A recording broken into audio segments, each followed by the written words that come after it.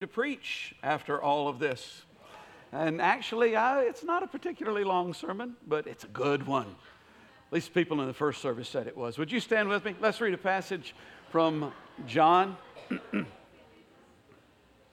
Oops, I better turn this on, then I can make it work. Yeah.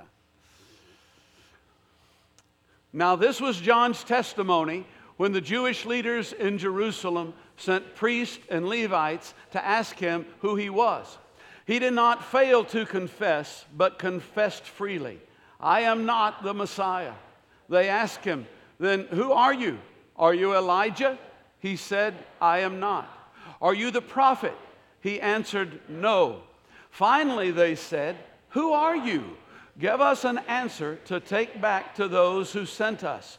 What do you say about yourself?"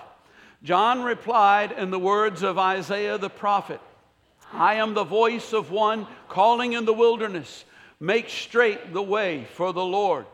Now the Pharisees who had been sent questioned him, "Why then do you baptize if you are not the Messiah, nor Elijah, nor the prophet?" "I baptize with water," John replied, "but among you stands one you do not know. He is the one who comes after me, the straps of whose sandals I am not worthy to untie."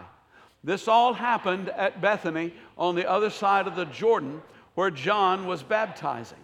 The next day, John saw Jesus coming toward him and said, "Look, the Lamb of God, who takes away the sin of the world. This is the one I meant when I said, 'A man who comes after me has surpassed me, because he was before me.' I myself did not know him, but the reason I came baptizing with water was that he might be revealed to Israel." Then John gave this testimony, "I saw the Spirit come down from heaven as a dove and remain on him.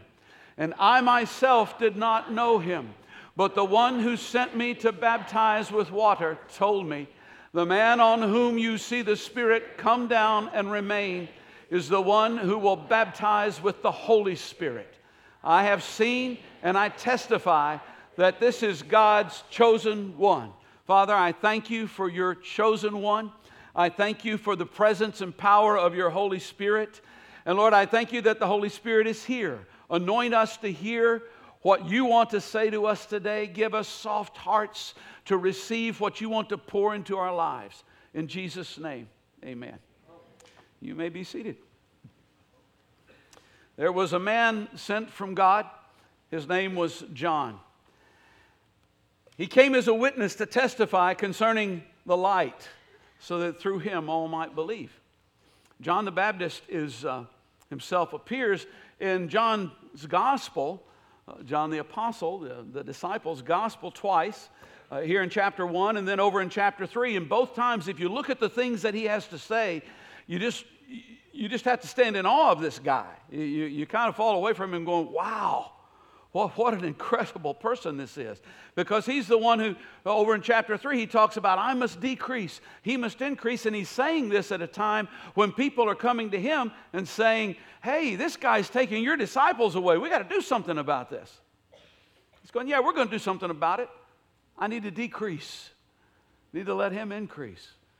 What a man John was. And he's mentioned several times throughout the gospel by Jesus. And as I mentioned last week, it's because he was the one who was anointed to bring testimony about who Jesus was. It's clear that John had a unique place in the story, but it's equally clear that he grasped nothing for himself. And that's something I'm going to spend a little bit of time on today, because the reason he does that is that's in keeping with God's nature.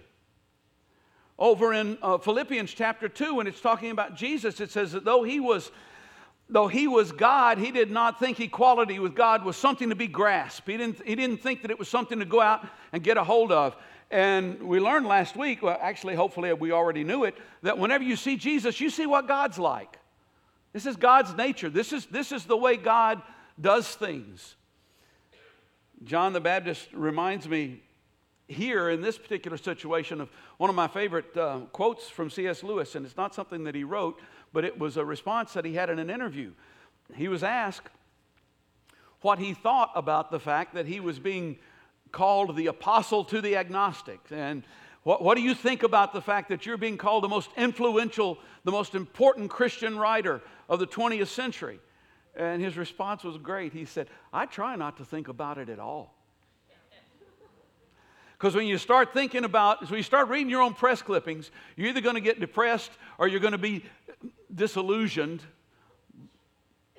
That doesn't sound like the right word. You will enter an illusionary world where you begin to believe what people are saying about you, if it's good. And John is asked in this particular passage, he's asked, who are you? The Jewish leaders apparently came. They wanted this information from him. He was creating quite a stir, and they didn't know who he was. And so they had some suggestions. And first of all, they said, well, are you the Messiah? Well, that didn't take him very long to no, I'm not the Messiah. I am not your Savior. I'm not my own Savior even. So no, I'm not the Messiah. And then I want to take it a little bit out of order. Are you the prophet? And this is a reference to Deuteronomy chapter 18. Moses, is a very famous passage of Scripture to the Israelites there. And he said this. He said, the Lord your God will raise up for you a prophet like me from among you for your fellow Israelites. You must listen to him. And in fact, he goes on to say in verse 19, I myself will call to account anyone who does not listen to my words that the prophet speaks in my name. And that's what they're referring to. They're going, are you the prophet? Are you the one that Moses was talking about that was going to be like him and we're supposed to listen to him? And, John could have fudged a little bit here because John was a prophet. And, he could have gone into a little explanation. No, I'm not the prophet. No, I am a prophet. Please understand. But I'm not the prophet in answer to your question. He didn't equivocate at all. He just went, no, I'm not. Well, are you Elijah? And this one's a little trickier because Jesus himself said that John was Elijah. Over in, and this is a reference to really the next to the last verse in the Old Testament, Malachi chapter 4, verse 5. The prophecy says this, see, I will send the prophet Elijah to you before the great and dreadful day of the Lord comes. And so people were looking for Elijah to come. And they're coming and saying, well, are you him? Are you the one who's getting ready to announce to us that the great and dreadful day of the Lord is coming? That's what they're referencing there. And in fact, even today at Passover, frequently they'll pour a cup for Elijah, but with the hope that Elijah will actually show up and announce the coming of Messiah. And so that's what they were asking him here. Jesus, over in Matthew chapter 17, his disciples asked him, they said, well, why do the teachers of the law and the priests say that Elijah must come first? I mean, we were kind of thinking you were Messiah, and we hadn't seen Elijah yet. And Jesus said to them, I tell you, Elijah has already come. They didn't recognize him. They've done to him everything they wished. They cut his head off, actually. And then the disciples understood that he was talking to them about John the Baptist. And I'm actually kind of encouraged by this passage for a number of reasons. One of them is even Jesus had trouble with people listening to what he had to say. Because back in 6 chapters earlier, in Matthew chapter 11, he was teaching the people, and he said, and I tell you, if you're willing to accept it, he was talking about John the Baptist. He was Elijah. He was the Elijah that was to come. Whoever has ears to hear, let him hear, is what he said after that, because maybe he was aware that, some people were texting or they were in their happy place or something while he was talking to them. And apparently they were, because here it is 6 chapters later, and the guys are going, Elijah was, somebody said something about Elijah. Maybe it was Jesus. Do you remember what his sermon was about last month? Last week? Hey, that's okay. Sometimes I don't remember what my sermon was about last week, but that's just admitting something there. And this would also be a caution to those who think that everything in Scripture has to be taken literally. Now, Jesus didn't necessarily take everything literally. He certainly took the Scripture as truth, but he understood that literal isn't always the best way to communicate truth. Now, is Elijah literally going to come back? I think he will. Over in Revelation, it talks about 2 witnesses who come back before the coming of the Lord, and I think Elijah is going to be one of those. But that's just what I think. If he does or if he doesn't, he's already been here, because John the Baptist was the Elijah, for sure. But oftentimes, prophecies have multiple fulfillments and things in them. And Jesus understood that. John could have easily gone into a little explanation and claimed to be the title of Elijah. Now let me explain to you. You see, I wasn't actually the guy who went up to heaven in a chariot of fire, but I really am Elijah, because I am the one who is anointed to come and fulfill the office of Elijah. And what a buzz that would have created. I mean, it wouldn't have taken long for everybody in Israel to be talking about, Elijah's here. We got to go hear what this guy's got to say. So did John blow a great opportunity here to really do something for God? No. And here's the point. God does not need us to create buzz. When we create buzz, bad things happen. When we begin to figure out how to accomplish something for God, we end up accomplishing not what we thought we were going to accomplish. In fact, we end up basically accomplishing nothing. Jesus, when the people came, after Jesus fed the 5,000, the people wanted to make him king. And when he realized that they were wanting to try and come and force him to be their king, he went up in the mountain and hid. They couldn't find him. You kind of go, well, wait a minute, he was their king. Yes, he was their king. But he knew 2 things here. First of all, he knew that they had absolutely no clue, no idea what they were talking about when they said, we want this man to be our king. But even more importantly, he knew that they did not have the authority to make him king. And since they didn't have the authority to make him king, how can they come and make him king? The only thing they can do is mess it up. God's the one who has that authority. And we come to places in our life where, we know that God has called us to something, or God's given us something, or we can see it out there somewhere. And first thing we do, especially as Americans, first thing we do is we got to figure out how to make that happen.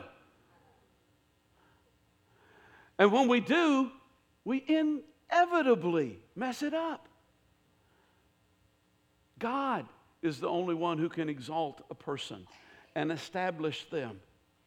Whether it's in ministry or business or testifying or whatever it may happen to be.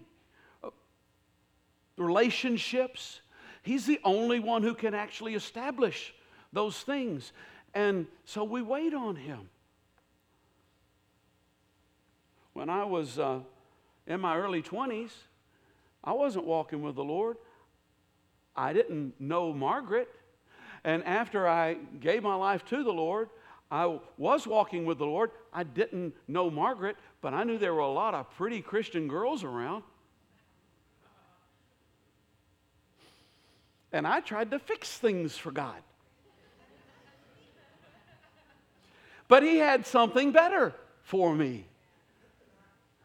And there were times I was very frustrated about this. I'm going, God, send me to Zimbabwe to find a wife.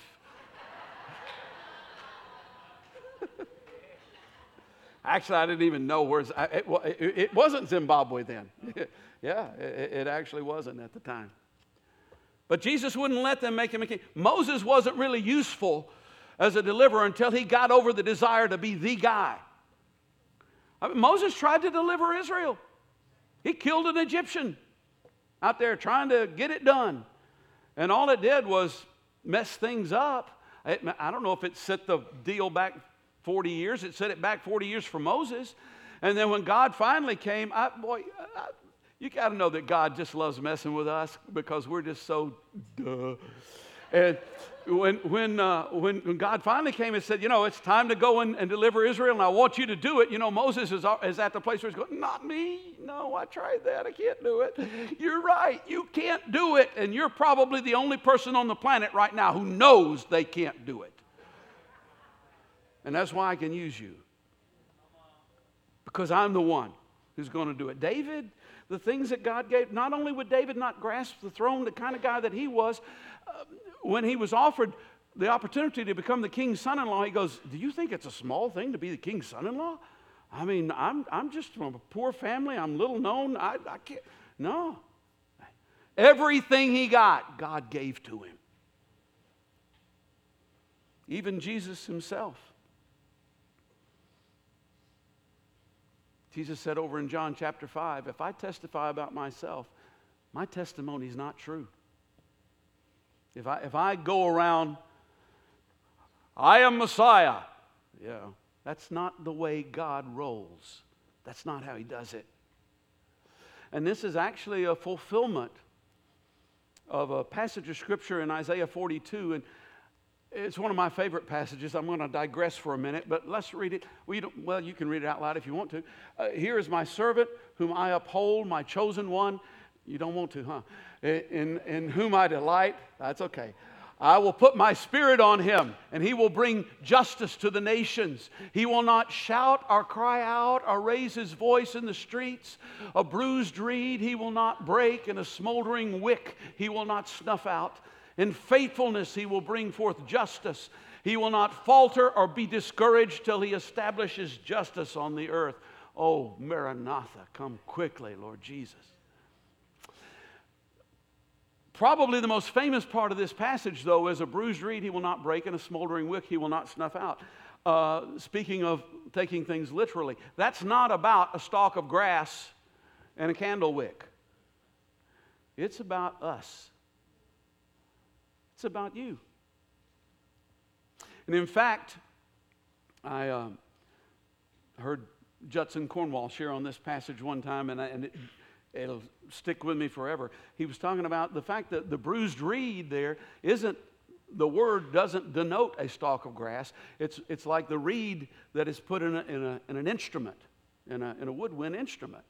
And apparently when the reed gets damaged, it can no longer be used, and you can do one of two things with it. You can toss it and get another reed and put it in, or you can apparently, I don't know much about these things, but apparently you can also take it and you can get your tools out and you can reshape it, and you can give it time to heal where it's been injured, and then it's useful again where you can put it back in the instrument and use it. And what he's saying here is that when Messiah comes across somebody who's broken, somebody who's injured, he doesn't just go, well, let me get another one here. No, he takes them and he works on them, and he's patient with them, and he restores them where they can be used.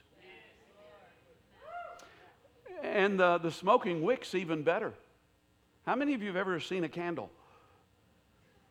It's a trick question. I know that all of you have, at least pictures. And how many of you have ever lit a candle?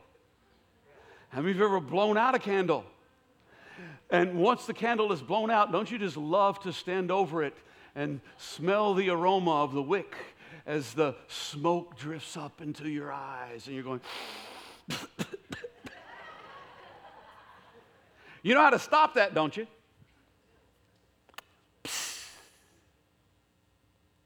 That's how you stop it. It'll stop right away. But it says that when Messiah comes along, and you know what a smoldering wick equates to in people? Can you say irritant? Do you know anybody who's a smoldering wick? Are you, in fact, yourself?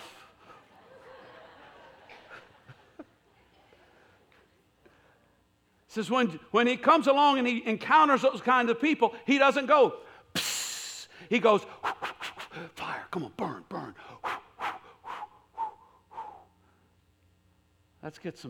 Let's make you useful again.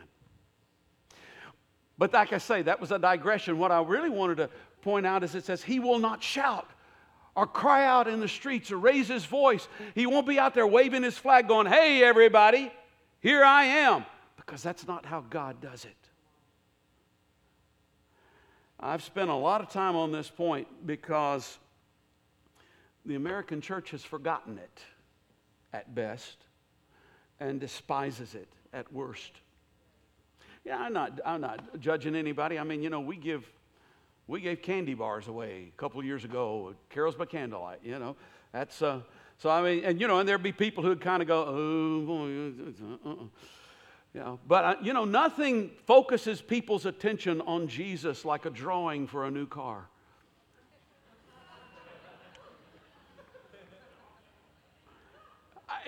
People got to do what they've got to do, whatever God has called them to do, and that's fine. And if that brings somebody in and they do in fact get saved, hallelujah, give away 10 new cars. But I'm just knowing that if I went to a service and that's what they were going to be doing, guess what I'd be thinking about during the service? But hey, we had all these people show up. Haven't we really done something for God? That's bigger, better, faster, stronger. That's the American church. Peter says, God opposes the proud, gives favor to the humble. Humble yourselves, therefore, under God's mighty hand, that he may lift you up in due time, at the proper time. Who are you then? If you're not Messiah, if you're not Elijah, if you're not the prophet, who are you? I am the voice of one calling in the wilderness. Make straight the way for the Lord. It's not who I am. It's my message about who he is. See, in this day where we try to psych ourselves out to build up our self-esteem and realize that we're important and I'm important, I'm special, I'm good looking. Whatever it is that you do, all it takes is to go out there in life and pay attention to realize I'm really not that hot. Seriously, when you get right down to it. I mess up all the time. I do. I don't know about you. Yes, I do. You do too. But when you become so attracted to Jesus that the focus changes from me to him, then God will lift you up. He will establish you. He will make your way straight. He will establish your steps. And it's no longer important whether I'm special or not. I am, because he died on the cross for me. I am because I'm an heir of God and co-heir with Jesus Christ. I am because everything is mine. But that doesn't matter. I try not to think about that at all. He's special. And no matter, the bad 10 minutes that you have almost every hour of the day, when that comes along, I mean, when I preach when I get ready to preach a sermon, it's so inevitable, because I know whatever it is, and I'm getting ready to tell you all, I'm going to discover at some point this week, big time, that I don't do this very well.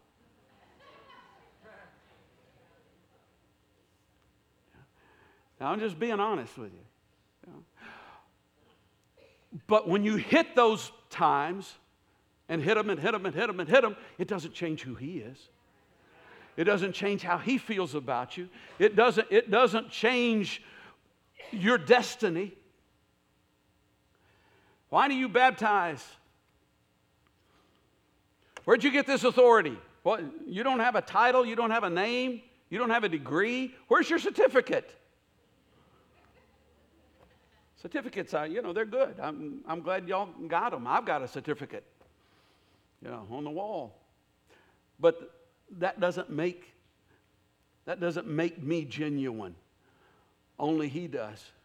And it was the Pharisees who asked this question because they were most concerned with titles and technical arguments. Hey, we know all about baptism, and we know who can do it and who can't do it, and how it's supposed to be done and how it's not supposed to be done, where it's supposed to be done and where it's not supposed to be done, and you're not doing it right. And John John goes, look, guys, I'm just baptizing with water. That's not really the issue you ought to be concerned about. The issue you ought to be concerned about is the fact that there is one who stands among you, and you don't know who he is. You don't recognize him. We get so taken up with this when that's staring us right in the face. I baptize with water, but that's not the issue. We love to turn molehills into mountains, especially when it comes to religion. The issue you should be concerned about is who he is. And John revealed who he was as the Lamb of God who takes away the sins of the world. Over in Genesis chapter 22, Abraham is called to sacrifice Isaac. And he and Isaac are going up the hill where he's going to be sacrificed. And Isaac's carrying the wood. And he turns to his father and he says, Father, here's the wood.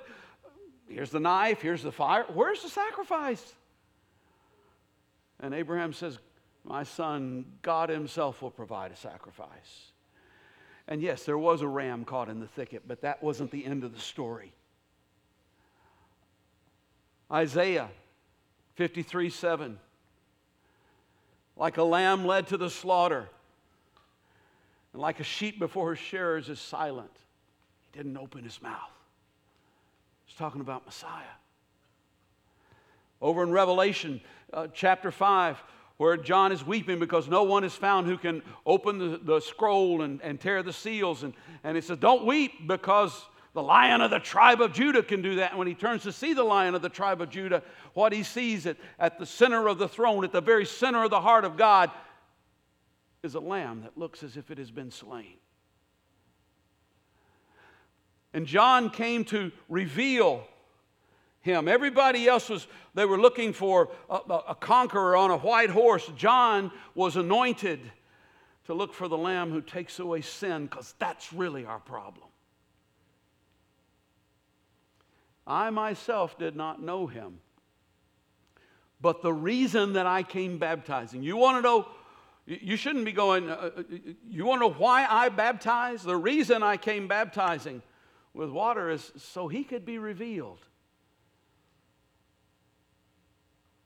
Because that's how I found out who he was. Now, whether John or Jesus had met before is questionable. We don't know that for sure.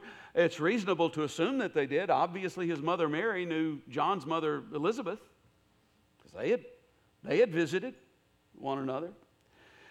And when Jesus came to be baptized, John apparently knew that Jesus was an extraordinary man, because he deferred. You know, I need to be baptized by you, and you're wanting me to baptize you? So he knew, and he wasn't saying that because he realized that Jesus was the Messiah. He didn't know who the Messiah was yet. And this is where the language kind of gets tricky, because it's kind of well, you know, he said that he didn't know him. Well, he knew him. He knew Jesus. He just didn't know he was Messiah. And he knew that Jesus was somebody that if he ever, hit one of those 10 minutes on a bad hour or whatever, or had a bad day or something, John had never seen it. He knew this guy's a few steps ahead of me, that's for sure. But that didn't mean he was Messiah. That's how man judges things. Man goes, I'll tell you how we're going to decide who Messiah is. Let's vote on it. We'll just vote on Messiah. Yeah. That's how we'd figure it out. No, that's not how God does things. It's not how John did things. All outward appearances may have pointed to Jesus being the Messiah because he was so good that John was intimidated to baptize him, but John knew that no matter how great or good the appearance, that's not what really counts. How did John know Jesus was the Messiah, the Lamb of God? I myself did not know him, but the one who sent me to baptize with water told me, the man on whom you see the Spirit come down and remain is the one who will baptize with the Holy Spirit. I've seen and I testify this is the chosen one, Son of God. Now, very quickly here, the Spirit come down and remain. Prior to that time, the Spirit would come and leave. Come and leave. come and live. This is the first time that ever happened, where he came and remained. Now, we're kind of used to that idea, the fact that they're not bored with the sermon. They're going to fix lunch for you guys. So I don't think they're bored with the sermon. We're so used to the idea of the Holy Spirit coming and indwelling believers, because unless somebody has the Spirit of Christ, he doesn't belong to Christ. So every believer has the Holy Spirit inside of them. But that had never happened before. So God said, okay, John, this is what you look for. Something that has never happened before is going to happen. And it's going to happen when you baptize him. You're going to see the Holy Spirit come down and remain on him. And so John's going, well, if that's how I'm going to know who he is, I better get to baptizing. And, while we're at it, we'll call people to repentance. But the important thing here is we got to find him. And the Holy Spirit came down in the form of a dove and remained on him. And I'm just wondering, did anybody else see that? I mean, were the people all standing around going, ooh, look, there's a dove landing on him. Maybe. Maybe not. When I was in my mid-20s and came back to the Lord, I won't bore you with the details of the way that God revealed himself to me, because you would be bored. But the signs that he gave me weren't for you. They were for me. And I realized when I saw them that I could either blow them off because nobody else was standing around going, oh, did you see that? Or I could realize, hey, he just spoke to me. What am I going to do with that? Do I diss that? Do I ignore that? Or do I follow that? And as we go through our day, there are plenty of times that we tend to ask God for things, or we ask God to show us something, or we ask God to speak to us, or we ask God to reveal himself. And you know what? He does. But he doesn't necessarily do it in a way where everybody's going, ooh, call the cameras. Let's YouTube this thing. He does it in a way where he's spoken to you. Stephen Curtis Chapman has a song that from years and years ago that I just love. Waiting for lightning, looking for lightning, waiting for lightning, listening for thunder, while he quietly whispers your name. And you're kind of going, where's the lightning? Where's the thunder? And all the time he's going, I'm talking to you. Talking to you. And what I hope to have happen today, because, most everybody here knows the Lord's walking with the Lord, or at least knows what that's about. What I hope to have happen is I hope we become sensitized to the place where we realize, okay, it's not about the flash. It's not about the buzz. It's not about the iffy stuff. It's about him and him speaking to me. See, John said, I knew who he was because God gave me a word. The word of God told me something. And then I looked for it, and it happened, and I went, that's it. God said it. I believe it. The Lamb of God who takes away the sins of the world.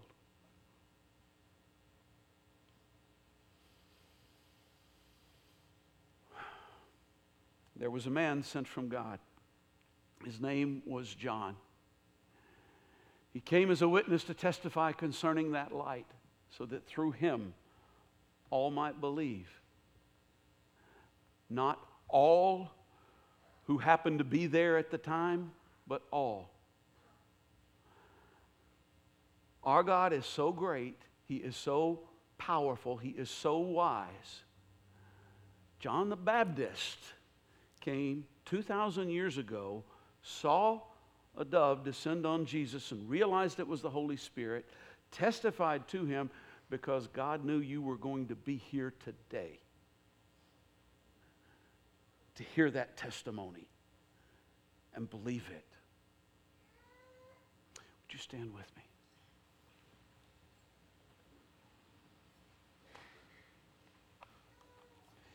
And when those who are going to pray for people come down, and as they do,